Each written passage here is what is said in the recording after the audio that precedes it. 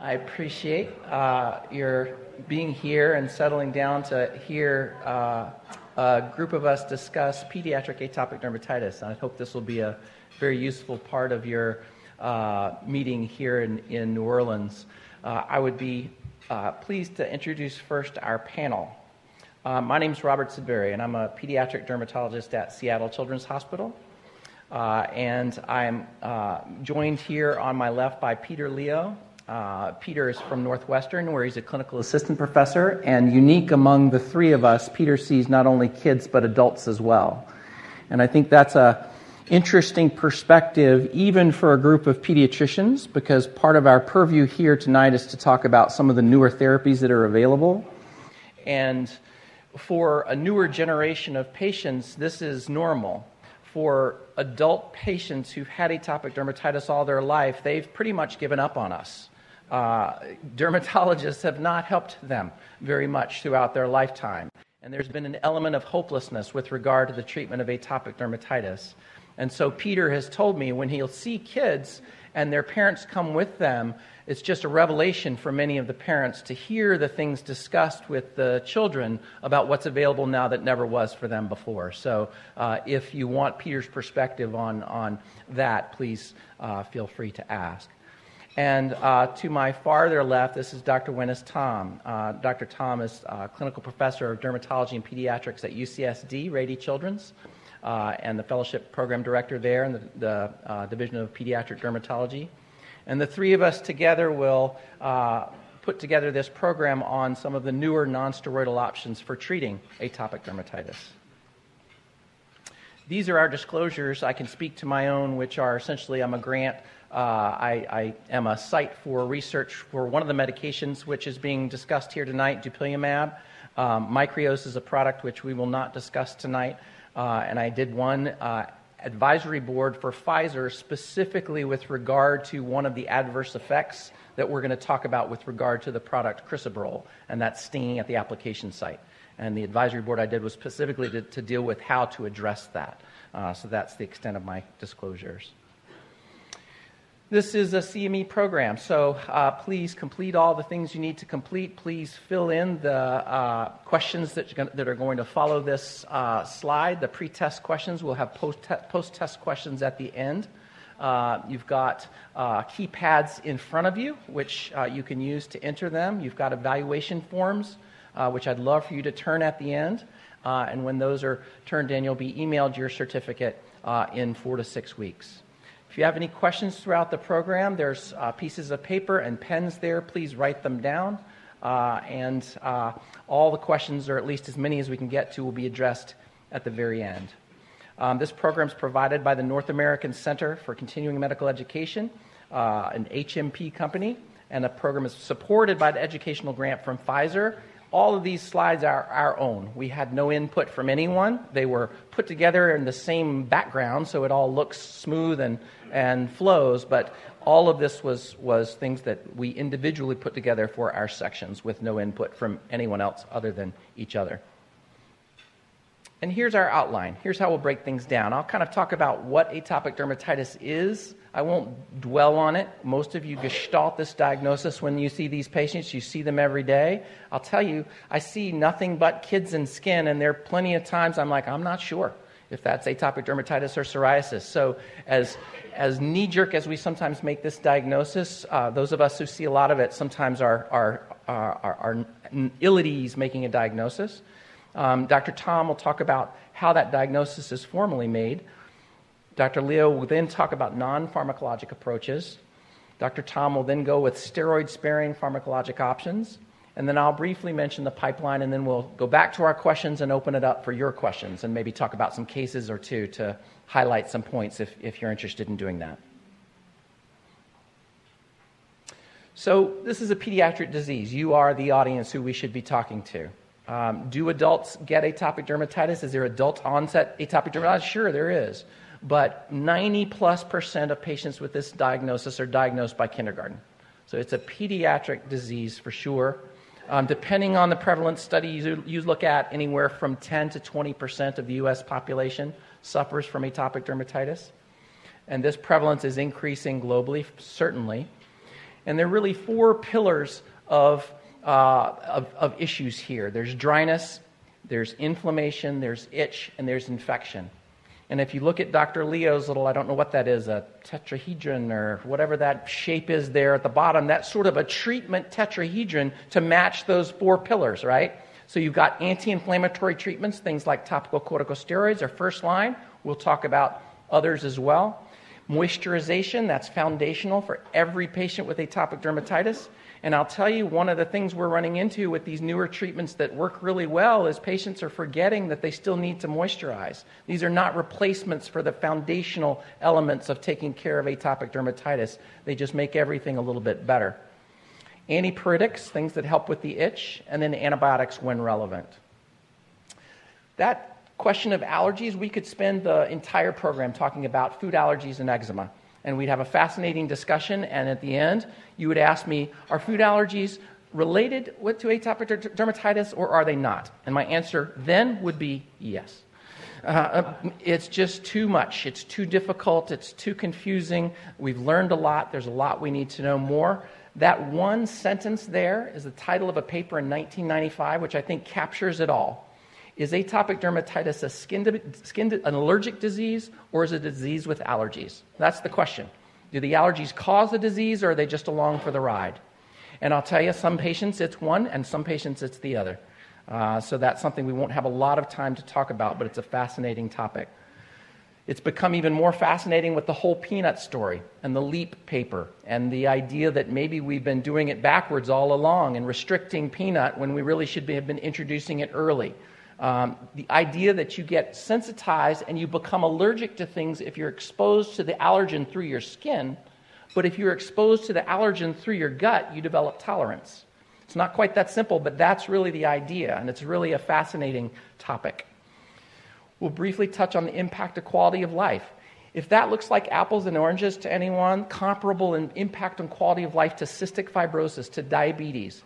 If you don't take care of patients with moderate to severe atopic dermatitis, that does look like apples and oranges, and it seems really patently ridiculous. If you think about the worst patients with atopic dermatitis you've ever seen, if you think about the degree to which they itch, the degree to which they lose sleep, if you think about the idea that you don't have a cure for them when they ask, how are you going to help me? Will they grow out of it? Maybe. Can we make this go away? Maybe. When is it going to? I don't know. It's constant. If you think about ever having had poison oak or poison ivy, and you itched for 2 or 3 days, how annoying that was, and that's 24/7, well, then those sort of quality of life impact comparative statements and studies make a little bit more sense. Natural history, try your best not to say, oh, your child's just going to grow out of it. They may. I never say that because we've already said that there are plenty of adults with atopic dermatitis. I guarantee you each one of them heard they were going to grow out of it. So I think that's setting them all up for false hope.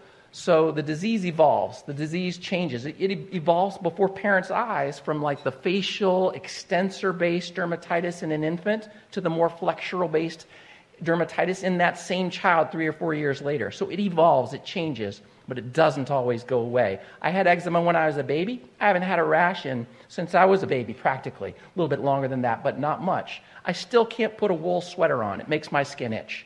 My skin remains constitutionally hyper-irritable. That you don't grow out of. So just be careful with that language. So we won't spend a lot of time on this because this is purely to sort of paint the picture. Genetic factors, and you've got all these slides in your little book if you want. Please take pictures all you want, but they're all there for you if you care to have them. Genetic factors, the filaggrin mutation is, I liken to caulk in the skin.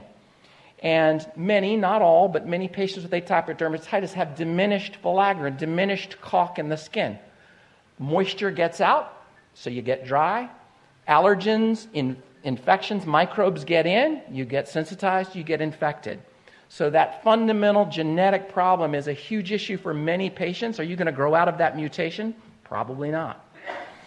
Environmental factors, hyperirritability. I mentioned wool.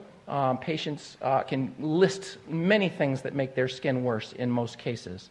And immunologic factors are sort of the root of the problem. I should have warned you, a painful slide alert. Here's the painful slide.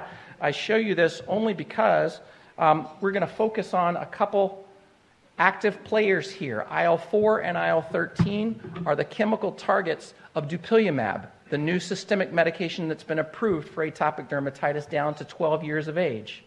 That is why these medications seem to be more effective. They're new, so as pediatric providers, we are all very cautious, and we need to see medications prove themselves over time. But it's been approved down to 12 years of age now. Our site at Seattle Children's is studying kids. We're in the open label extension down to 6. I think both of these guys as well. And that medication is being looked at down to 6 months of age. So the data is going to be there, and we'll see if it proves to be as exciting as it seems. So is atopic dermatitis a systemic disease? You've probably heard of this term, the atopic march. Food allergies and eczema as a baby, asthma as a child, hay fever as an adult. Some kids just march through that throughout their lives and get all three. The analogy with psoriasis is, you've all seen patients with psoriasis, right?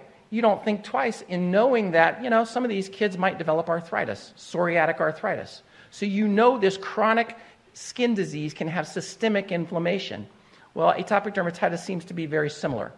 And we've learned over time that the number of associations is much broader than this. It's much broader than just sleep loss, as we've talked about.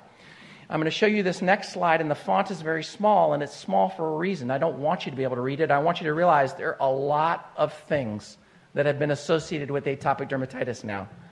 And you need to know this, not because you need to list all of these for some pre-test survey or post-test survey. It's because your parents are going to read about these. They're going to Google these. They're going to be, oh my gosh, you're kidding. Lymphoma is associated with atopic dermatitis. And you're going to be able to tell them, no, the data's just not there yet. That was a big database that had this association. We need to wait and see on that, right? On the other hand, they're going to say, you're kidding. ADHD is associated with atopic dermatitis. Well, now there have been studies in multiple genetic populations across the globe that suggest, yes, that fidgety child in front of you, that child whose parents are saying they don't concentrate in school, may not be fidgety and not concentrating at school because of sleep loss and itch. They may have a separate diagnosis that's treated differently. So think about that in particular. The rest we'll either talk about or take a wait-and-see approach. The microbiome and atopic dermatitis, it seems like you can't open any journal in any field without the microbiome being the explanation. I think it's today's vitamin D. It's just everything seems to be associated with the microbiome. And, it's pretty darn compelling, the information. The most obvious way that the microbiome, it kind of resonates with you guys, with things I imagine many of you, just out of curiosity, how many of you incorporate bleach baths in your treatment of atopic dermatitis? Yeah, a lot of you. Why, right? That we think that's microbiome related. So that's the sort of gross look at this idea. But boy, there's just a ton of cool stuff, which I'm not even going to go through here. The idea that staph epi, it's just a commensal. Oh, that's nothing. That doesn't mean anything. Staph epi makes antimicrobial peptides, which I liken to sort of nature's Bactroban. So staph epi helps control Staph aureus. Roseamonas is a gram-negative in the skin. There's a trial going on now where you spray on Roseamonas, you spray on a gram-negative bacteria on the skin of patients with eczema, and their eczema gets better. It's like fecal transplants for the skin. It's crazy. So I really think this story is evolving, and it's something to pay attention to. And I'm just going to skip on through that because it's just too much. That's the story. So it's all in your slides, the gram-negative bit. It's all there, but I don't want to dwell on it anymore. The only thing I'll say here is you've seen many patients with psoriasis. We already established that, darn it. And you see patients with atopic dermatitis. I bet many of your patients with atopic dermatitis get staph superinfection, right? You see that all the time. That's why we do bleach baths. How many of your patients with psoriasis get staph superinfection? Not so many. And yet they're both chronic T-cell mediated, barrier disrupted skin diseases. Why one and not the other? Well, this was a New England Journal paper back in 2002 that told us exactly why. If you biopsy atopic skin, you see that there's diminished or absent antimicrobial peptides. There we are again. That idea of the sort of nature's Bactroban that just sits on your skin and fights off infection, there's not enough of it if you have eczema. On the other hand, in psoriasis, it's normal or upregulated. So we've got a beautiful reason to explain why one gets infected and one doesn't. That cutaneous immune system that's disrupted in atopic dermatitis isn't just a problem with staph. You see patients with warts all the time, with molluscum all the time. You see patients with viral infections. This is a patient of mine with Coxsackie virus, so-called hand, foot, and mouth disease, only due to A6 Coxsackie, not A16. So we oftentimes call it hand, foot, and mouth and butt disease because they get a bot on their backside. And that just the idea that it's way more than just the hands, the feet, and the mouth, as you can clearly see here. The tricky thing here is this is a patient with these punched out little erosions on the skin. Whenever a dermatologist hears punched out erosions on the skin, we worry about eczema herpeticum, and so should you.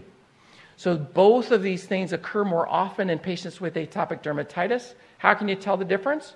Well, with eczema, with this process, the child gets sick, usually a fever or a prodrome, and then all of these changes sort of occur in phase at the same time. More likely with this child, there's a point source. Perhaps the mom or the dad had a cold sore, and then the child got a lesion right here, and then it spread out from there. And so that sort of history can be a clue to try and distinguish these two, but there's no substitute for appropriate testing. So the bottom line is atopic dermatitis patients are more susceptible to these infections, things to watch out for. So I'm going to pass it from there to Dr. Tom, who will flesh out some of these points further.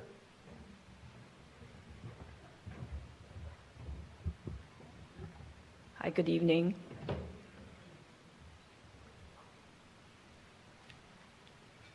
Okay, so just like Dr. Sidbury mentioned, most of us, we all diagnose atopic dermatitis or eczema just by gestalt, right? You're looking at a really itchy, inflamed skin, lots of times cracks and scale and that too. But sometimes we do need to differentiate this condition from others that can mimic it. And what can we use to make that diagnosis? Well, it still remains a clinical one. There is no lab test that's helpful to confirm it. But there are some criteria that you can use to follow, and it may be a little bit easier to see it in the little booklet because I know the font's a little bit smaller on this. So the gold standard has been criteria that was formulated by Dr. Tanifin and Reike over at OHSU and in Germany. But because they were quite wieldy, our Academy of Dermatology actually pulled together and had a set of guidelines to help with it. So the features that you definitely need to have needs to be pruritus or itch. Okay, you need to have eczema lesions that are in a typical morphology and age-specific patterns. And as you can see here in the kind of photos that we've shown, really typical usually in your infants is more diffuse, inflamed, scaly red plaques. A lot of times can involve the scalp, a lot of times more the extensor areas. And then as kids start to grow and they get a little bit bigger, there tends to be more of a flexural predilection, right? So the antecubital fossa, popliteal fossa, a lot of times hands and feet, and you'll see more, crusting and lichenification and thickening of the skin because of the scratching that's going on. And then you also need to have a chronic or relapsing history. So sometimes early on, I think one of the biggest ones we have a hard time differentiating is seborrheic dermatitis, right, or cradle cap early on in infants. They have scaly skin also. They can be involved in the body in addition to the scalp. How do you tell? Well, part of it is that sebderm usually gets better, right, over a few months. They're usually not as itchy. It usually can resolve with some topical antifungals, maybe mild topical steroids, but usually doesn't persist, versus atopic dermatitis, as we know, usually will go on for at least, most often, months to years. Some of the other important features, so you don't have to have them, but they can help, is early age of onset. As was already mentioned by Dr. Sidbury, the vast majority do develop the disease in the first 2 to 5 years of life. And then if there's a strong family history as well of atopy, so other members who have atopic dermatitis or asthma or allergic rhinitis. If you see elevated IgE levels, that can help, although it's not necessary, and then xerosis as well too. Some of the other things that you might see, and this was, I believe, was one of the questions, you might see some atypical vascular responses that can help. So a lot of times they'll have some pallor in the face. You can see what's called white dermatographism. So as opposed to typical dermatographism, when you scratch somebody's back and you see a wheal and it's pink, here you actually see when you scratch it, it's actually white colored, and the red is in the surrounding background. You can also see some other clinical findings that are similar with dry skin, such as ichthyosis or fish scale, or keratosis pilaris, which are the rough bumps that you see on the outer parts of the arms and thighs and sometimes buttocks and other areas. And then they can have other lesions that look like itch too, like prurigo lesions as well. And then you want to look and make sure, like I said, there's nothing else that would mimic it. that you need to exclude to show that it's not atopic dermatitis. Scabies is often, as we all see, very itchy, but usually you see crusted nodules, you'll see scabs. Obviously, you're looking for other family members that are affected, and usually they're pretty bad within weeks, so you're not going on for years with this. Sometimes contact dermatitis, so you want to look for patterns. Are there sharp cutoffs, like at the neck or in the diaper area? Usually this is not affected with atopic derm, but if you're seeing something in the diaper area, you want to check, could they possibly be allergic to something or irritant to something in the diaper area?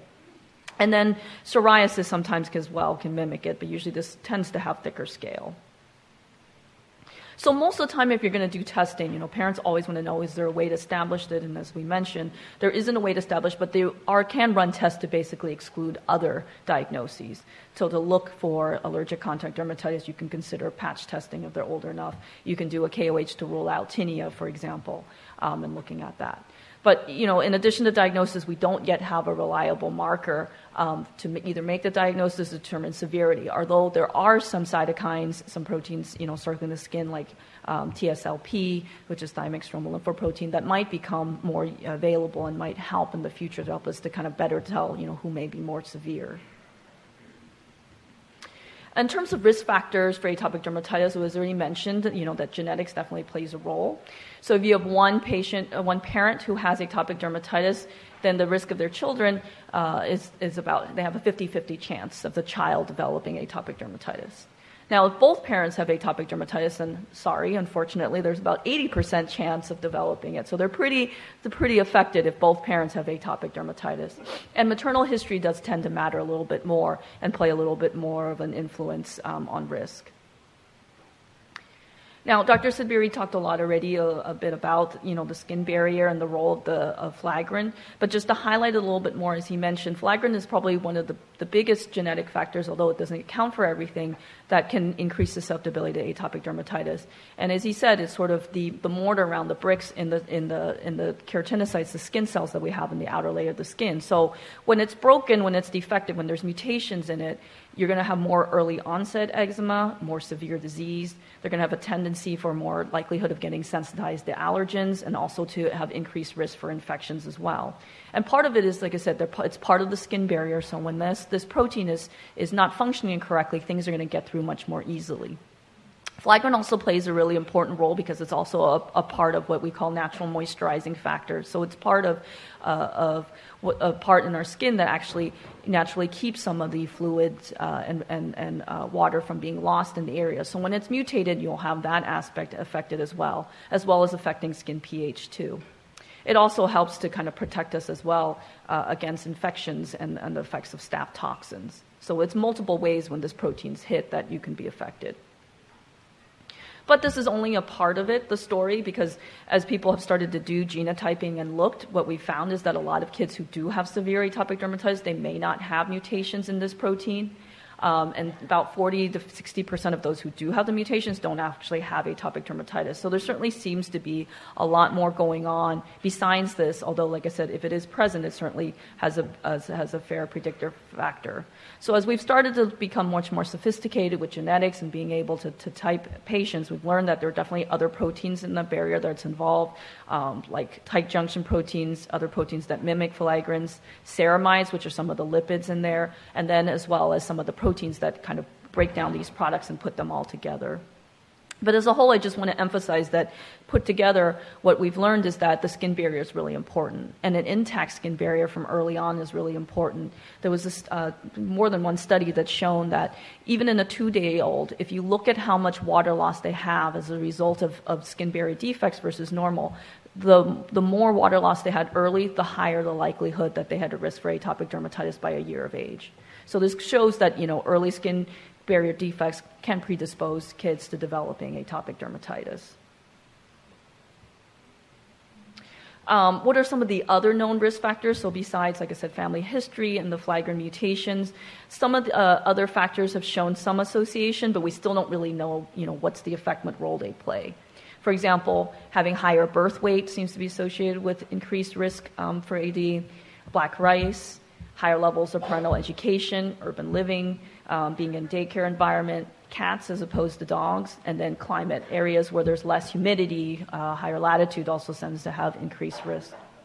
And then there's been obviously a lot of work, and I'm sure parents also ask you about, what can we do in terms of trying to lessen risk for children. And so what the studies have shown is that, these following changes that are made have not seemed to decrease the risk for atopic dermatitis. One is type of birth delivery, so C-section versus vaginal delivery doesn't seem to have mattered. The timing of solid food introduction hasn't mattered. Altering maternal or infant diet, other than a few studies that have shown that sometimes for high-risk infants, maybe hydrolyzed protein formulas could help a little bit, or probiotic supplementation can help a little bit. As a whole, we have not seen a big difference by altering either mom's or the child's diet. And then the same thing for household smoking. So why else do we care about atopic dermatitis? Well, this was a bit alluded to. Besides the other comorbidities, there's also what we've known to be the case for a lot of kids is there's what we call the atopic march. And that's that a lot of times with kids, they'll first start off with atopic dermatitis, and then later on they can develop food allergies, and then they can develop allergic rhinitis and asthma. And some also develop what's called eosinophilic esophagitis as well. So what we've learned is that how severe the skin is, how chronic the skin is, that's actually correlated with an increased risk for developing those other conditions. So if kids have mild atopic dermatitis, only about 20% of these kids will develop asthma, versus if they have more severe skin disease, more than 60%, so almost 2/3 of them will develop asthma over time. And based on animal models and other studies that have been done now, the thinking is that you can actually be sensitized via allergens that get through the skin. And as a result, you can sensitize your airways as well, and so you can develop asthma. So this becomes another part. It's not true for every child, but it certainly makes us also want to think about why we need to control the skin and treat the skin better. It's to try to prevent these other conditions. And then lastly, like I said, going back to the big question a lot of parents ask: is there a way to prevent? As I told you, altering things in the pregnancy period as well as in the early infancy periods have not shown a lot of data. There's been a little bit of data for use of probiotics to try to prevent atopic dermatitis development. The results have been pretty mixed in the randomized control trials, but there are a few more recent studies using Lactobacillus hominis and that too that have shown a little bit of positive data for prevention. So that's something that you can talk to parents about. The other big thing, and this, as I alluded to then, is, well, what if we do things for the skin barrier early on? So studies are underway right now to try to look at this concept. Can we actually change it? This was a study done up actually in Oregon by a colleague of ours, Eric Simpson, and he used, like I said, an emollient and petrolanum in newborns who are at high risk. So they had either a parent or a sibling who already had atopic dermatitis, and then he had them start using a moisturizer the first week of life as soon as they were born. So it was a small study. There were 22 kids enrolled, 20 that made it through, but only 15% of those who used emollients proactively from the start developed atopic dermatitis. And when they compared it kind of to historical data, this was much lower to the 30 to 50% that they would expect. But this is, like I said, comparing with retrospective data. So right now, ongoing, there is a much larger study between here and Europe, where they're actually called the BEEP study, where they're looking at barrier enhancement for eczema prevention, where they're letting parents choose between like sunflower seed oil, a double base, a soft paraffin oil for 24 weeks, and then trying to look and see, is there a difference in terms of the rates of developing atopic derm? So hopefully we'll see some data soon to see if we can actually make some difference in development. Okay, so I'll leave it now to our colleague to discuss the next part.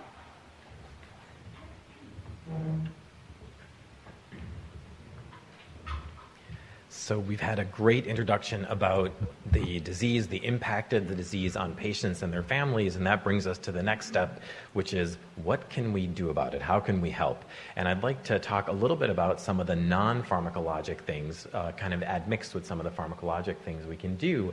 I talk about these three great hurdles when we're treating this condition, and I think this is true for a lot of chronic conditions, but the three things we have to do for our patients. First, we have to get them clear. That's the first step. And those are the ones that keep me up at night when they call me in a week or two and they say, we've been doing what you said and we're not better. And you're like, uh-oh, that's bad. We couldn't even get you clear. That's usually not the problem, though, for atopic dermatitis. Usually we're able to get people cleared up. It's that second hurdle that's the problem, keeping them clear safely. And the classic conundrum is they call and they say, hey, you said don't use this medicine all the time. Maybe you gave them a topical corticosteroid. You said, use this for a little bit. Don't use it all the time, and we'll see you back in a month or so. But they say, as soon as we stop, it flares right back up. We're putting it on, and we know we're not supposed to do it all the time, but what am I supposed to do? As soon as we stop, it's flaring again. So we're not being safe about keeping them clear. And then the third part is, can they keep it up? And this is a problem, especially for, I think, the older kids, the teenagers, and families kind of get this burnout phase where it's like maybe they're keeping it up safely for a while, but then it takes a huge toll. It's expensive. It's time-consuming. It sort of can really, really take over your life if you're constantly thinking about your skin, constantly having to put moisturizers on. I've had families scream at me because I've broken their washing machine from all the heavy moisturizers that they're washing on the clothes. It's ruined things. So this can have a huge impact. In general, for the mild cases that, we see these, and these are awesome. These are great cases where it's very mild. You can easily say, use this when you need it, and you're fine. And when you don't need it, you're okay. So that's really not what we're talking about. There are those cases where they can use something mild and they'll get better. It's really for as we get a little bit more in that moderate and severe range, or the mild cases that may look mild but are functionally or actively acting more moderate in that they're persistent. So those are those cases where they always need it, or when we're not seeing improvement. And of course, we know within this is the failure to adhere to the regimen. That adherence is really tough. It takes some discipline for the family. A lot of times we'll see patients who are being undertreated. We're nervous about stuff, or they're nervous. Sometimes we even get undermined by family, friends, and pharmacists too. Pharmacists sometimes will say at the point of sale, they'll say, wait, you're going to put this on the baby? And the parents are like, well, yeah, I saw a dermatologist or I saw my pediatrician. They said, for the eczema, I wouldn't put that on the baby's face. It's like, well, that's where the eczema is. But sometimes the family just then says, oh, I don't think it's safe. And it's really tough. We get undermined. And then, of course, we have real side effects and perceived side effects that we have to balance. There is a beautiful guideline document that came out of Europe just this past year, and I love it. They kind of do this nice stair-step function, and they talk about what is the baseline of therapy. So the things that we kind of should do for everybody, even the mildest cases, and that's going to be good education, because that's important. I want our patients to understand as best they can all these components, that it's a skin barrier problem, that it's an immune problem with inflammation, that there are the associated allergies. We have to spend a little bit of time explaining them. We want to do moisturizers. We talked about that. That's super important to protect the skin barrier, to create a false barrier too. We can actually seal it up when it's broken down by putting an emollient on the skin. We also want to make sure they're avoiding things that they know will trigger them. So maybe it's going to be wool shirts. Maybe it's going to be a fragrancy product. Maybe it's going to be a certain kind of soap or cleanser. And for some patients, controversial, it could be maybe a food or something in their diet. And we have to be really careful about that, because we have families who basically stop feeding the children hoping to find that one allergen, and the kids are not thriving and falling apart, and the eczema is still bad, and it's like, I think we can let go of the food. But if we know something is triggering it, for sure we want to avoid it. Okay, the next step is topical corticosteroids. They're fantastic. They're inexpensive. They've been around for more than 50 years. They work incredibly reliably. And when used correctly, they're pretty safe. We know we can get by with using our topical corticosteroids, little pulses, maybe up to a week, maybe up to 2 weeks. I think in certain situations that'd be fine. But my real dream is that we use them for a little bit, get the skin better, and then take a break. And I think if we do that, and a good rule of thumb about topical corticosteroids is about half the time in a month. So if we're going to use it for a few days on, a few days off, that's fine. A whole week on, then I want a week off. Or if you're going to need it for 2 full weeks, it's really a mess, then I kind of want 2 weeks off after that, so that your aggregate time in the month is about half time, or better than that. I mean, the best cases are where they come back and say, yeah, we used it for 3 days. We haven't touched it since. He's been fine. Then we're in great shape. The scary part is when they say, yeah, we weren't able to stop. Since we've seen you 5 weeks ago, 6 weeks ago, we've needed it every single day. So that's no good. So we can do that reactive therapy when we can. When it's harder to do reactive therapy, we are lucky that we have our non-steroidal agents. And there really are only 3 options right now in the United States. There's tacrolimus, pimecrolimus, and crisaborole. And they're all interesting because they're non-steroids. They all have a good anti-inflammatory and anti-itch effect. My honest opinion is that none of them can really replace steroids for most patients, because they're all a little bit weaker than the kind of steroids we have. We have a whole range of potency of steroids, but they are awesome guys to help keep the steroids away. Once we get things better for most patients, or for mild patients, you can even potentially avoid the steroids. But as we get in that more moderate group, we can use our steroids for a little and then use those to help prevent it, or at the first sign of a flare-up, we can get on top of it. And then as we get higher up, we have other things that we would use, more of a proactive approach, usually with tacrolimus, a nonsteroidal, that will say, okay, you're having so much trouble, even when your skin is clear, 2 days a week, I want you to put it on the hot spots to prevent. That's not an FDA-approved way to use it, but that is part of the guidelines in Europe and something that I try to do for my more moderate patients who are getting more trouble. And then for our severe patients, we have a lot of big gun options. We can hospitalize them. We have our systemic immunosuppressant agents that we've traditionally used, and now we have our first new biologic agent that is more specific, that dupilumab.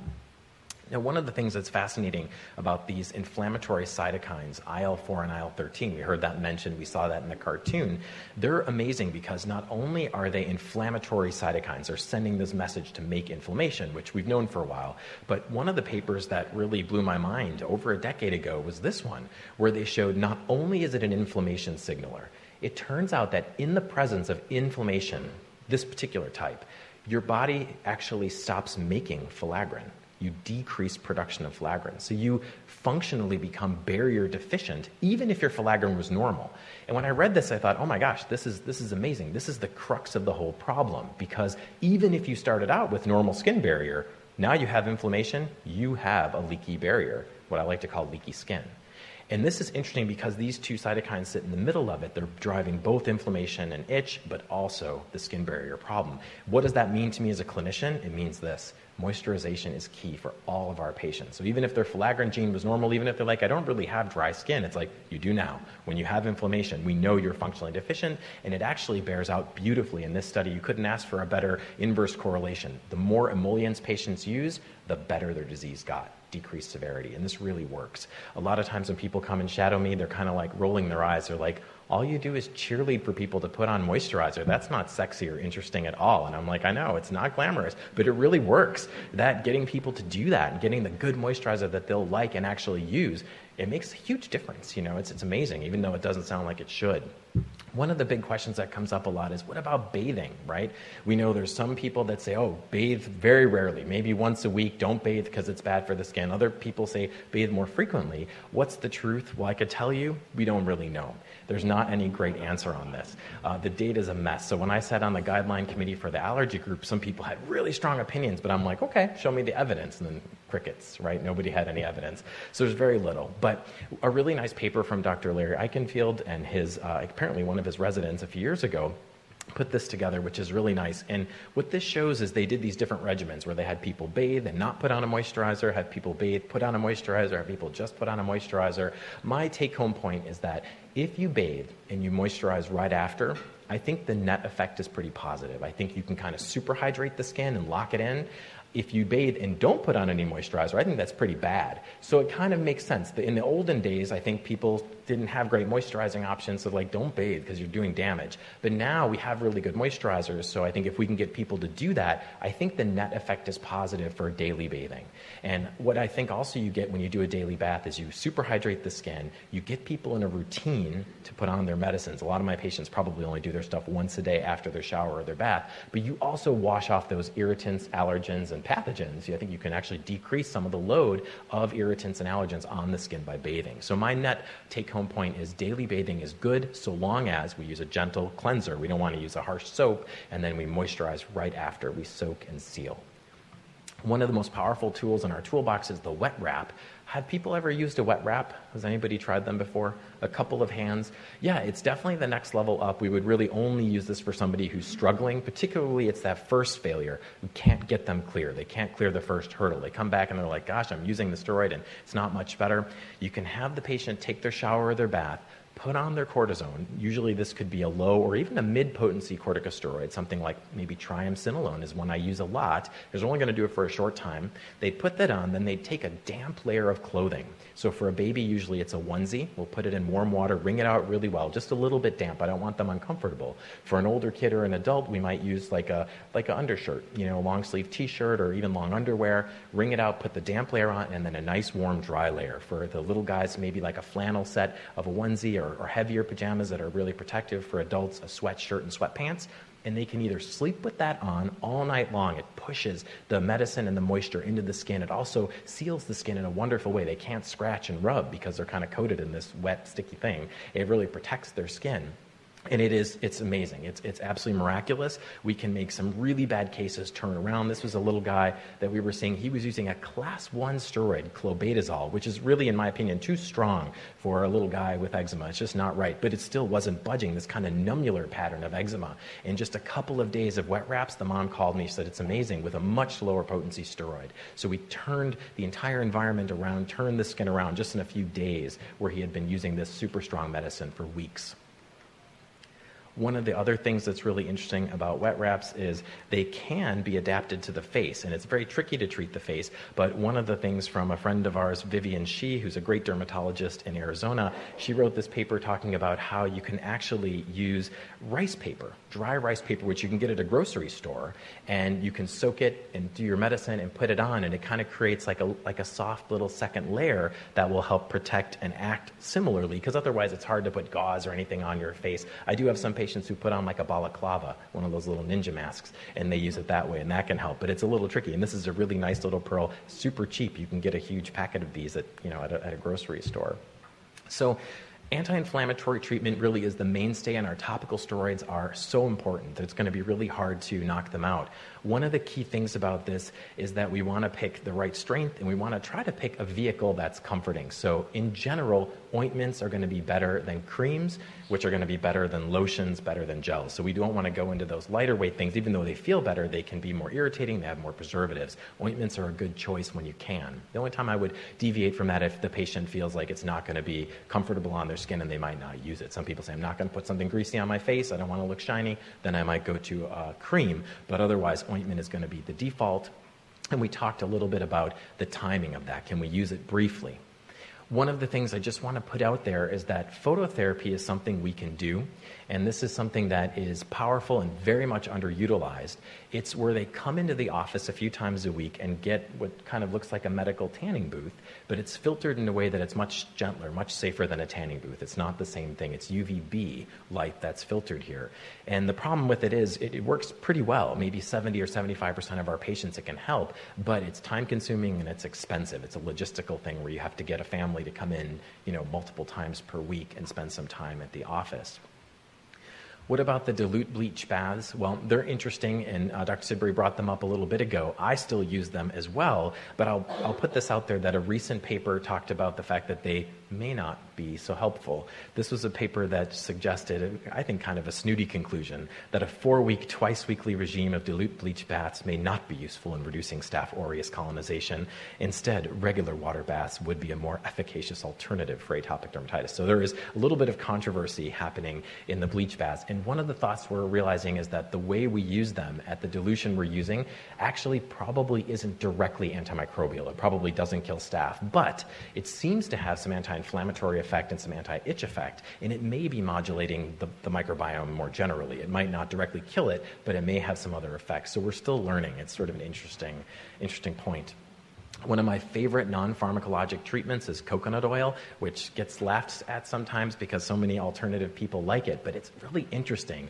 Coconut oil is fascinating because it's actually been studied in this context, and it has quite a robust antibacterial effect against staph. In fact, in one study, they found that it decreased Staph aureus colonization by 95% in patients who were growing staph in the presence of atopic dermatitis versus only about 50% in the control group that was using olive oil. So I actually do encourage my patients to use it in certain situations, especially if we're worried that they're overusing other antibacterial agents, or if we feel like they're needing frequent courses of oral antibiotics, which some of my patients do. They get frankly infected over and over and over. And I'm thinking, boy, this is your 3rd course, your 4th course of cephalexin or something like that. That's not good for anybody. We're breeding resistance. We're putting them through all this stuff. We're beating the heck out of their own microbiome. So this is a time where Mother Nature maybe can help us.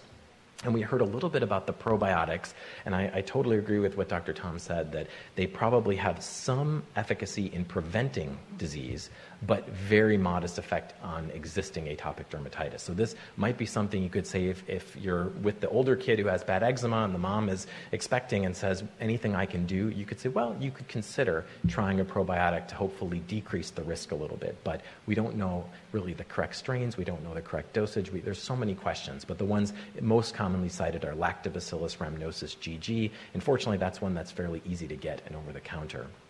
Dr. Sidbury also mentioned the Roseamonas spray-on type of transplant, if you will, and that's very exciting too. And then I just want to talk 1 second about nerve endings, and this is so important because we know there are so many pieces of itch. Part of itch is psychological. We think that's part of the reason why people feel much more itchy at night when their mind is quiet and peaceful. Part of itch, though, is very physiologic, and what's fascinating is if you look at the nerve endings in patients with atopic dermatitis, they are very different. They have a much lower threshold for signaling itch, but the dendritic pattern is totally different. And that takes time to get back to normal. So one of the things I talk to my patients about is we need to get you under control for several months, usually 2 or 3 months of not having bad flare-ups to get things to settle back down. And what I find is that if we can keep them clear for a long enough period, we can enter into a state of remission or relative remission, not cure by any stretch, but we can get them out of those bad cycles. And the problem is if you treat with a 7-day course of prednisolone, you knock it down for a second, but all this structure is still there. So that hypersensitivity, that easy low threshold for itch is not going to disappear. So that's a little bit of some of the basic things. Now I'm going to turn it back over to Dr. Tom to take us through some steroid-sparing options. Okay, so we're going to talk now about some of the pharmacologic options with it too. So in terms of different areas that people have done work on, so some have tried to come up with some pharmacologic barrier repair therapies, so where you're trying to actually replace some of those defective proteins and lipids that are there in the skin. So initial formulations were mostly hydrolipids, and then as they realized that ceramides were decreased and the ratio of ceramides was also decreased, there's been formulations based on that, as well as some that have added filaggrin breakdown products as well too. But how well do they work? So I think overall we know that in studies they've done better than their own vehicles, and so they can be adjuvant treatments. They do lessen itch, they can lessen some of the dryness, increase the hydration, and allow you to not use as much of the topical steroids or the calcineurin inhibitors. But they're certainly much more costly. You can see that in your book relative to your over-the-counter moisturizers. And so how do these do head-to-head? There's not been a lot of direct studies, but on the few studies that have been done between these prescription-based barrier repair therapies, they haven't done better than over-the-counter moisturizers. And even a Cochrane review didn't find one superior. So I think, if people are looking for alternative ones, they can't tolerate the ones they've been using, or they want others, that are reasonable, that they have access to, I think these are agents that can help, but they don't necessarily do more than what your traditional over-the-counter emollients would do. And was already, discussed about, we are looking for steroid-sparing alternatives because there are some true side effects we need to be careful about. I think everybody knows about skin atrophy and being careful with it.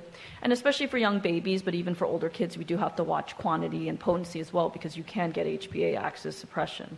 And then sometimes even in the skin, you can see steroid-induced acne and rosacea as well. But I think the bigger issue that we're faced too is the problems and what our parents and our patients come to us with, right? There's a lot of steroid phobia out there. Even if we are carefully using them and not seeing side effects, parents want to look for alternatives. There's been big movements about whether there's such things as steroid addiction or withdrawal, which could be an entire lecture by itself. I think, again, we don't think it necessarily causes atopic dermatitis, but you do need to be careful with use. And then the actual problems that we're faced, which is, how do we manage this chronic disease and not necessarily continuing to use steroids over and over again? But that often is, how we start, which is, like I said, you clear them first by using, 1 to 2 week course of low and mid potency topical steroids. Usually that would be all you would need for a younger child. And then you would try to insert some non-steroidal options in between. Okay, and of course the classes we've had, next class for almost 15 years now, topical tacrolimus and pimacrolimus. So these decreased cytokines like IL-2. What's limited some of our use has been the black box warning, right? That there's an unclear risk unclear if there's any risk in terms of cancer associated with use. Now, a lot of long-term 10-year studies have shown and that we have not seen increased risks for cancers, including lymphomas, as long as they're used properly, which is, limited amounts, not every day. We haven't seen increased risk and use for it. So I do think they have a role. For example, for areas of thin skin like the face, the neck, and the folds. Or again, if you're using and cycling through topical steroids a lot, it's good to insert them in between once they're calm. So this is, where you could use it. So for a kid where the disease comes back again, not as bad, but pretty quickly, you can consider inserting them in between. And this has kind of been demonstrated. So we've, always learned and kind of used the 2-week on treatment, 2 weeks off of treatment. But what we've realized is that a lot of times you have to be a little bit more proactive, especially in sites where the disease comes back quickly. And this is called being more proactive. And that's treating with some type of topical anti-inflammatory 2 to 3 times a week. Instead of every day. So you hit, maybe it's the antecubital popliteal fossa or the hands that tend to get it pretty quickly. There you would treat, like I said, every 2 or 3 days. And that's been shown that it actually can reduce the number of flares and the amount of treatments that they actually use if you are more proactive in this manner. And why this might help, part of it is because even though you look on the skin and it looks like it's a lot better, there's usually still some inflammation there. And biopsies have actually been done where they actually show that even when it looks like it's gotten much better, the skin is still not back to normal. And so it's not that unusual that it could come back. And so typically, a management approach is first to go ahead and induce the remission, 1 to 2 weeks generally, not more than about 3, using the topical steroids, and then can maintain control of disease. If they can do emollients alone, that's great. If not, twice weekly, either topical steroids or topical calcineurin inhibitors inserted in there, and then rescue the flares as needed. Now, we do have, as mentioned, one more set of pharmacologic anti-inflammatory treatments, and that is crisaborole, which is a phosphodiesterase inhibitor. And this was actually known quite some time ago, and that's that the PDE4 enzyme is actually really overactive in atopic dermatitis skin. And it's active in the T cells, and it leads to all these molecules being released that then leads to inflammation in the skin. So if you block that enzyme, the PDE4 enzyme, you can dampen the inflammation and help improve and decrease the activity in the skin.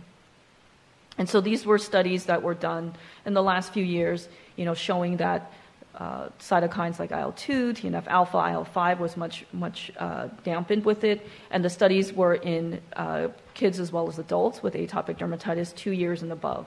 So 2 big phase 3 studies were done in over 1,000 patients. And what they showed was compared to vehicle, you had about a 12 to 15% of subjects actually got to clear or almost clear, which is actually quite good from being mild to moderate disease. And then also quite a number of subjects also had improved itch as well too. So this is just some of the clinical photos that show some of the improvement you can see. Now, you do get some application site reactions, so there can be burning and stinging, just like what we would see with the topical calcineurin inhibitors. So again, I think it's better when it's mild or when you've calmed down the inflammation.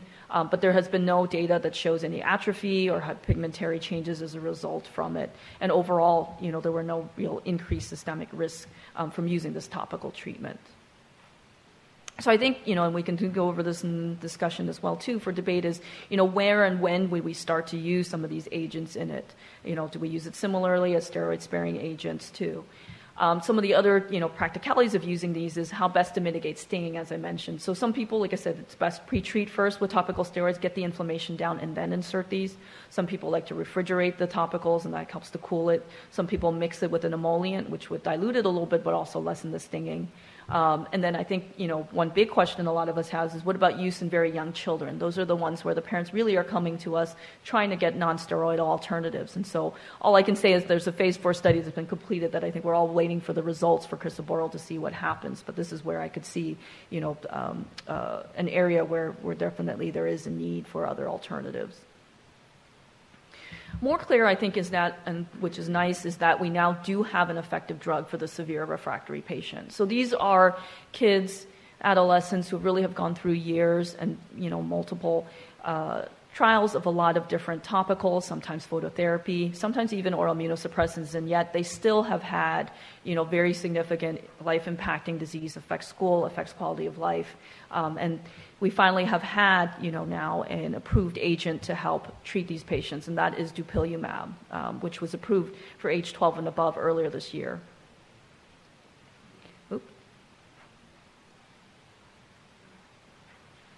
So what it is it's a monoclonal antibody. So it's an antibody against the alpha subunit for the interleukin-4 receptor. And so what it does is it blocks IL-4 and 13, which you heard about earlier is very key and important in both inflammation as well as interacts with the skin barrier with it. So it was approved initially for adults 2 years ago in 2017, and then earlier this year for those 12 and above. And ongoing trials are happening for those who are less than age 12, so we're hoping that with the indications, if the data supports it, will go down for younger age groups, as well as for some of the other atopic conditions that we mentioned earlier. But just to show some of the data, so this is comparing adults versus adolescents in the trials. And so what they found was in the two big adult trials, about 50% of subjects had at least a 75% improvement in their eczema severity. And just as many of them went from moderate to severe to, again, clear or almost clear. So this is much better than what we've seen with any of our traditional agents.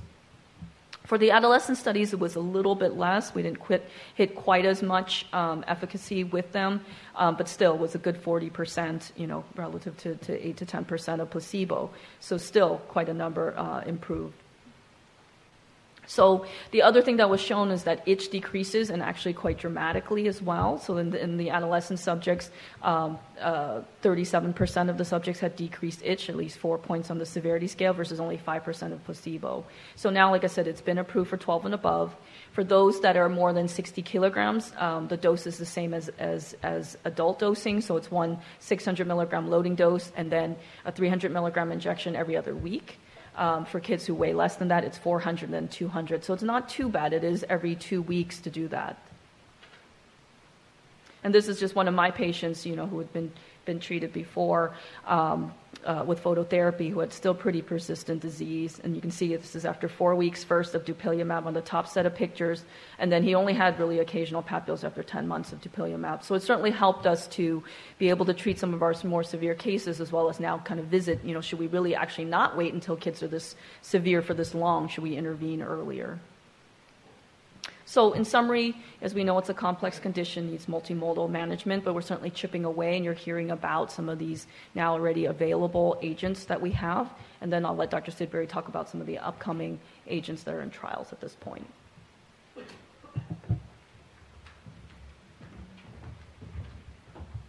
So as you're getting postprandial and sleepy, what better to wake you up than clinical trials? Oh, yeah. All right. Well, what I think, I'm not going to kill you with it, I promise. But what I will say is just that we've kind of come full circle, haven't we? Because we started off by saying, we've been in an age of really hopelessness for the majority of adult patients with atopic dermatitis lives. And here we're talking about some other options. Just to frame that, from the year 2000, when I finished fellowship, to the year 2017, 17 years, how many new molecules do you think there were approved for the treatment of atopic dermatitis, topical or systemic? One, you are way over. That would be 0. Yeah, I know. You thought you were underselling, weren't you? You were not. 0, not a 1. In the last 2 years, from 2017 to today, you've already heard about 2. The topical crisaborole, topical phosphodiesterase inhibitor, and the systemic dupilumab. So for years and years, the three of us have been taking care of patients with atopic dermatitis and patients with psoriasis. We'll see a patient in one room with psoriasis, and we'll be saying, well, God, we've got this biologic, that biologic, 10 more down the road. We've got all these things to offer you. We go next door to the patients with atopic dermatitis, and there's that 0 that we just talked about. And that's changing, finally. And here's how it's changing. Look at this graphic here. So this is a wonderful, if you're ever interested in keeping up with all of these new treatments for atopic dermatitis, and I know you are, if you go to that bottom website, the National Eczema Association, a wonderful, wonderful, wonderful advocacy group for your parents and your patients. they have this research tab that you can click, and that's basically what this is generated from. And you can go in and say, okay, what are all the agents in phase 1 or beyond? What are all the agents in phase 2 or beyond? I don't even do that very often. I'm more like, what's phase 3 or beyond? What are we really maybe going to be able to offer folks pretty soon? And if you look here, this is phase 2 or beyond, but look at this. Phase 2 or beyond topicals, just a whole list. Orals, a whole list. And this is not a complete list. Phase 2 or beyond, I think there are like 13 injectables. Phase 2 or beyond for atopic dermatitis. A similar number of orals. So this is just a brand new day for the treatment of atopic dermatitis, which I think is really exciting for all of us. And this is where I'm not going to bore you to tears, because these aren't ready yet. You don't need to know them, except I guess one of your post-test questions is one, so I might just emphasize, I don't know, one slide more than another. But these are the topicals. Delgocitinib, there are studies looking at topical JAK inhibitors. JAK inhibitors are a fascinating molecule. They're not just that interesting for atopic dermatitis. We all have patients with alopecia areata, right? I'm sure you see patients with alopecia areata. There was a clinical trial for psoriasis of an oral JAK inhibitor for psoriasis, not atopic dermatitis, adults only. A number of those patients with psoriasis had alopecia areata as well as their psoriasis. They were going because they had psoriasis. They wanted to be in a clinical trial and take this oral JAK inhibitor. Lo and behold, they started growing hair on this oral JAK inhibitor. And it is not an accident. It has now been shown that oral JAK inhibitors are a really exciting treatment for alopecia areata. We, of course, dermatologists, we try anything topically, so we're trying topical JAK inhibitors for alopecia areata. But just to say, this JAK pathway is a really fascinating one, which you're going to hear a lot more about. This tapinarof, how do you pronounce that? Tapinarof, it drives me crazy when I don't know how to pronounce something. Tapinarof. This is a topical agent, which I think is going to be a thing for you fairly shortly.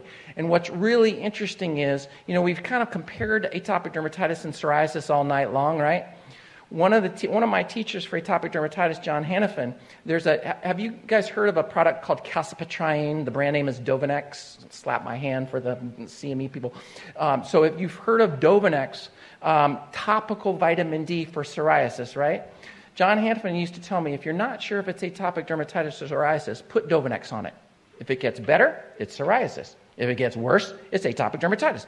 A lot of the things that you use for psoriasis don't necessarily work for atopic dermatitis other than topical steroids. This is one that probably will work for both. It functions the same way coal tar functions. And coal tar is something that we've used for psoriasis for years. And you can see here that it actually generates those ceramides that Dr. Tom was talking about that are missing in the barrier. So keep an eye on this one. It's one that we're pretty excited about. Other topical phosphodiesterase inhibitors other than the crisaborole. So whenever you see something that's just a number and not even a name yet, move on. Oral JAK inhibitors. This might come up again in a post-test question. I'm not sure. I can't remember what the answer was. But abrocitinib is an oral JAK inhibitor that's being studied for atopic dermatitis. Baricitinib, an oral JAK inhibitor studying for atopic dermatitis. And that one. Another one for atopic dermatitis. So systemic injections, lebrikizumab, we talked about dupilumab, the one that is available down to 12 years of age for atopic dermatitis. It's been life-altering for a number of my patients. Lebrikizumab just knocks off one of those. So instead of IL-4 and IL-13, it's just IL-13. But it's the same idea, and it's really exciting to this point. Nemolizumab, some people call IL-31 the itch cytokine. So nemolizumab targets that itch cytokine. You heard with diagnosis, kind of coming full circle with Dr. Tom, a good question to ask yourself if you're ever thinking that something's eczema but you're not sure. If it doesn't itch, think about something else. We talk about diagnostic criteria, yada, yada, all these things. If it doesn't itch, think about something else. Atopic dermatitis itches, and if you have a treatment that doesn't address the itch, it's a lousy treatment for atopic dermatitis. So coming to a cytokine near you, they're just you name it. There's something to block it these days.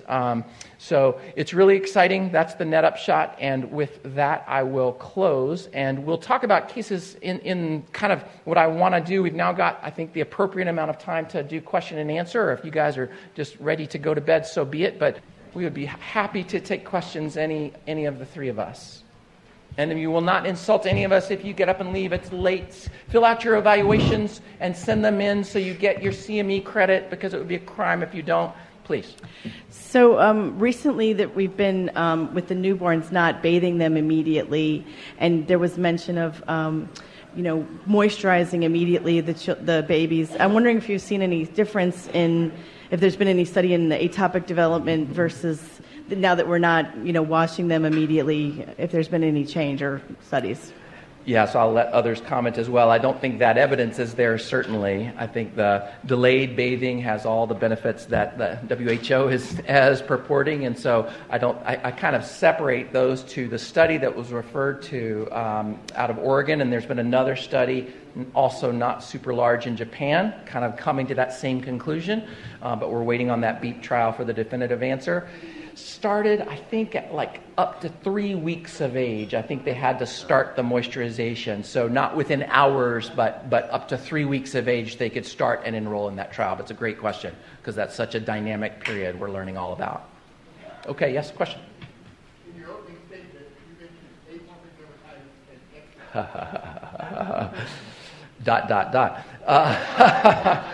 So the question, if you didn't hear on the other side of the room, in my opening statement, I mentioned that I use atopic dermatitis and eczema synonymously, and he had to call me on that. And here, I'll just tell you, it's a mess, isn't it? So if you wanted to be a purist, the best thing to do, talking about this patient population we're discussing today, would be use the term atopic dermatitis. The reason that becomes a mess is because 20% of patients with atopic dermatitis don't have elevated IgE. They don't have all of the hallmarks of that atopic march, so it's sort of non-atopic atopic dermatitis, right? And so there's got to be this term to capture them as well. Well, eczema, seborrheic dermatitis is a form of eczema, cradle cap. Allergic contact dermatitis is a form of eczema, so that's a bit of a mess. You would think we would do a better job of sorting this out. I'll tell you, there's a group called the International Eczema Council. That sounds all hoity-toity, doesn't it? A global assortment of people who claim to have expertise in eczema. There was a question that went out. Can we please settle on a name? After thread and back and forth and bitter things, I just was reading these emails with accents and wondering who sang them, and it was unbelievable. And at the end of the day, there was no progress whatsoever. So the bottom line is, I think the key thing to take home is be clear with your parents when you're describing what it is, because if they're wondering about allergic contact dermatitis and atopic dermatitis, they are two different things, but they both might be called types of eczema. So you can use them synonymously and no one will wrap your knuckles. So I've heard one of the big concerns or side effects with crisaborole, yeah, I'm there with you. Was stinging and burning an application site. So how much of that is due to actual open skin, and how much stinging and burning do you have on, for the most part, intact skin? Because I have some people who are really hesitant because they've heard horror things on the internet about, their hand feels like it's on fire for hours kind of thing. Yeah. Dr. Tom, you want to take that? So I have to stand up here, or you can turn your thing on. Is this yeah. Okay? Yeah. So I will say that you do see burning site applications, and we saw that even in the studies before it came out. I do think the more inflamed and more broken the skin is, the more you'll see it, because even other things will sting beyond it. But that's why I think it's a better place to use it once you get the inflammation down, and use it in lieu of it, or if it's mild disease that's not broken up. Or I will, like I said, I actually do have some parents, I'll say mix it with a little bit of plain petrolatum or something, so you kind of, you're diluting it a little bit, but you're also taking out some of the stinging factor for it. But I do think it's something that you actually should proactively warn people and have these measures ahead if you want to use it successfully. That's been kind of my what I've seen clinically when we've used it. Peter? I totally agree. Yeah.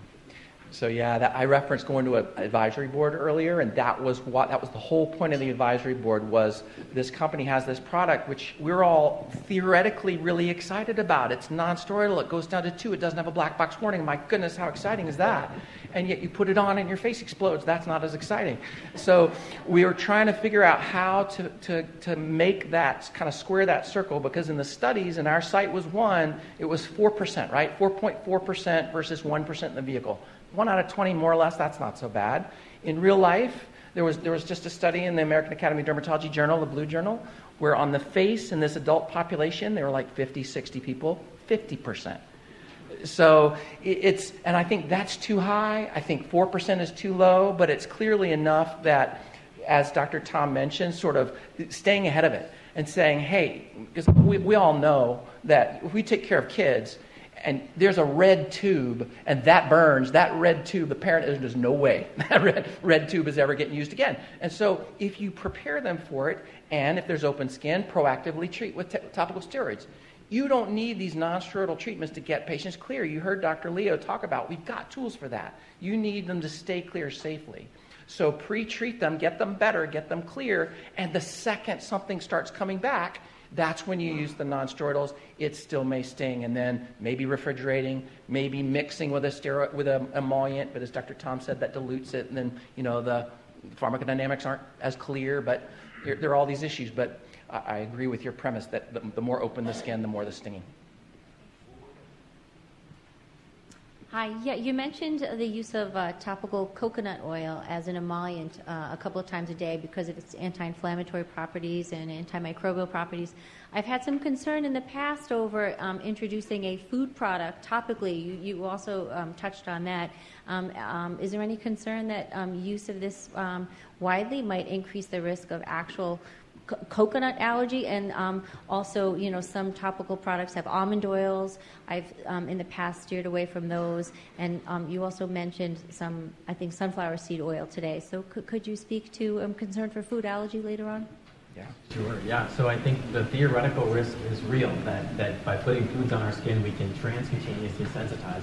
It turns out that the oils we've talked about probably have among the lowest risk of doing that, in part because they're processed in a way that there's very little protein. And what we're sensitizing to is to the protein. So I wouldn't take coconut meat and rub it on the skin. That's high in protein, but the oil is actually quite cosmetically elegant and has been used culturally for thousands of years. You can actually find in the tropics and different parts of the world, coconut oil is a staple of skincare, and it doesn't seem like people sensitize to it very much. It's actually a fairly rare allergen, and in my experience with pretty allergic people who have kind of everything positive, they're mostly able to use it pretty well. You can, of course, become allergic to anything, including methylparabens and coconut propylbutane, all the things we have in regular products. So I don't think there's anything special. And we also know, for example, some of the products contain peanut oil.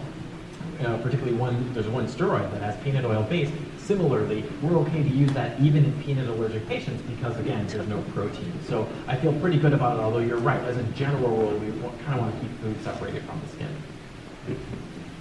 Wynnis, anything to add to that as far as the coconut oil discussion? No, I mean, I think it's the same thing. I think you have to find the right product that has it broken down. Great. I have another question, a comment on the coconut oil. I find that I've promoted that, or when families have, I'm from the West Coast, above you in Vancouver, and I find it doesn't create a good barrier, though, so often I'll recommend to put on the coconut oil and then put on a thicker emollient. But my question pertains more to the hypopigmentation that we see as a post-inflammatory hypopigmentation. And oftentimes I do a lot of educating around that it's not necessarily the medication you're putting on, but the family forgets that, even though they put on a rash, the last thing they remember is the medication, and therefore that's a deterrent for them to put on. In your experience, or I haven't seen literature, but if you've seen the literature, because certainly families will Google the side effects of topical steroids, and yes, that can be a side effect is hypopigmentation, but I truly feel it's post-inflammatory. So what is the percentage or prevalence, truly from the topical steroid and not from the inflammation? I think it's quite rare. In my experience, when you really see pigmentary alteration from steroids, it's often depigmentation. So we'll often see that people get like a joint injection of a steroid and they get like vitiligo over that joint. So I think you're right. Probably 95+% is really just pityriasis, all of our post-inflammatory hypopigmentation from the eczema. And I just try to reassure the families that this is normal and it's going to go away. So I think if we just say, let's just keep on top of things, let's get the skin better. I don't think it's from this, but I'm always saying to them too, we're trying to minimize our steroid use anyway. So that's where our non-steroidals come into play. I'm like, yes, we're only going to use that as we need. We're going to go well. And I often give them a handout about P. alba and say, these are kids who came in with no steroid use. And then they go, oh yeah, it does look like what I'm seeing here. So I think that's a good way to present it. Okay, that's reassuring then. Okay, thank you. And I would just add to that, part of my counsel in terms of trying to get parents comfortable with topical steroids, because we've talked about topical steroid phobia. You live in Crunchyville like I do. It's a huge thing. So it can be a barrier to kids getting better. And they come back and they're no better. And we're like, oh gosh, you need a stronger steroid. And if it's steroid phobia that they haven't articulated, that's the exact opposite thing that you want to do. And so what I'll do kind of in my first counsel about using topical steroids is I'll say, so when can you use the steroids? Well, you heard about, half the week, et cetera, great. You can sort of impose these time limits. But you can also give parents really tangible ways to keep it safe that they're kind of in control of and that they own, one of which I just call the touch test, and that was a John Hannafin thing. And if they can't touch, if they can't feel it, if they look away, they can't feel the rash, it's not red and it doesn't itch, meaning like post-inflammatory hypopigmentation, just moisturize it.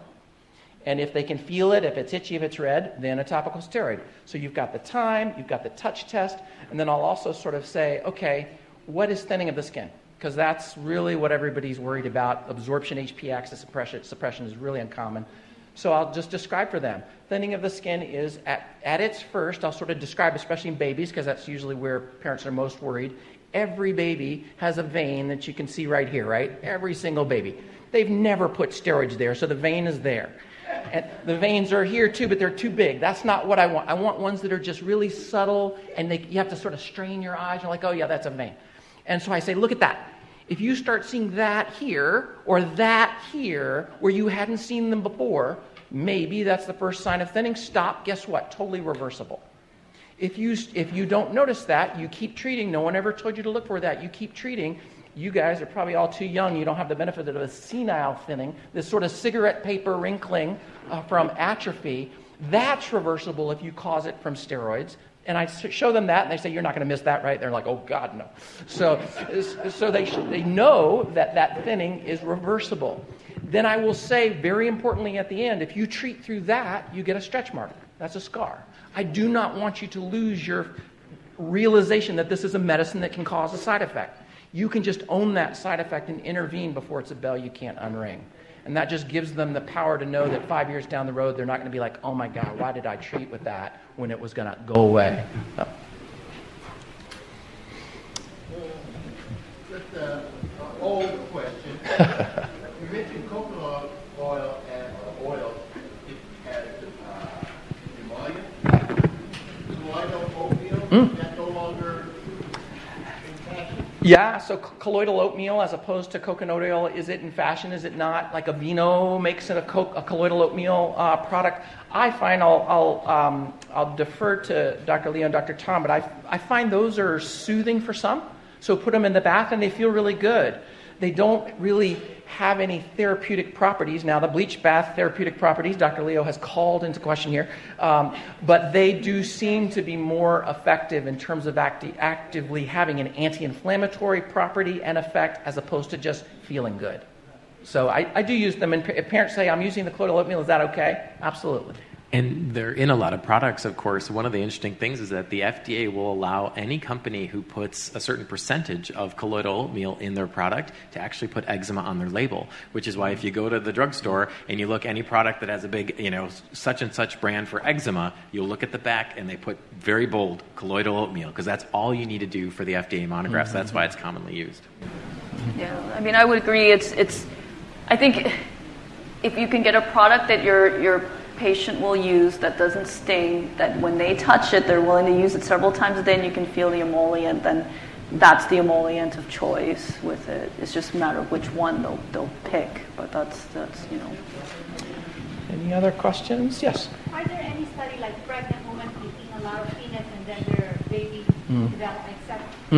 So questions, I think Dr. Tom alluded a little bit to the peanut in pregnancy or pregnancy diet, but the question, if you didn't hear, studies of pregnant women eating a lot of peanuts and that having an effect on the outcome of their child having eczema or not. There's really nothing that's shown a result of manipulating a maternal diet either before pregnancy or during breastfeeding that has changed the outcome of eczema yet. All right, anything else to add to that? Another question about steroids. So I have some really, I'm sure you here, but really tough kids.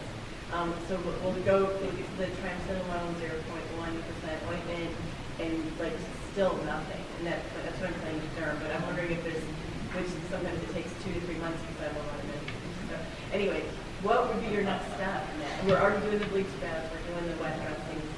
It's still not working. Would you go to the other, like Right. Yeah, 54% of my patients are medicated, so I can't afford it. Yeah.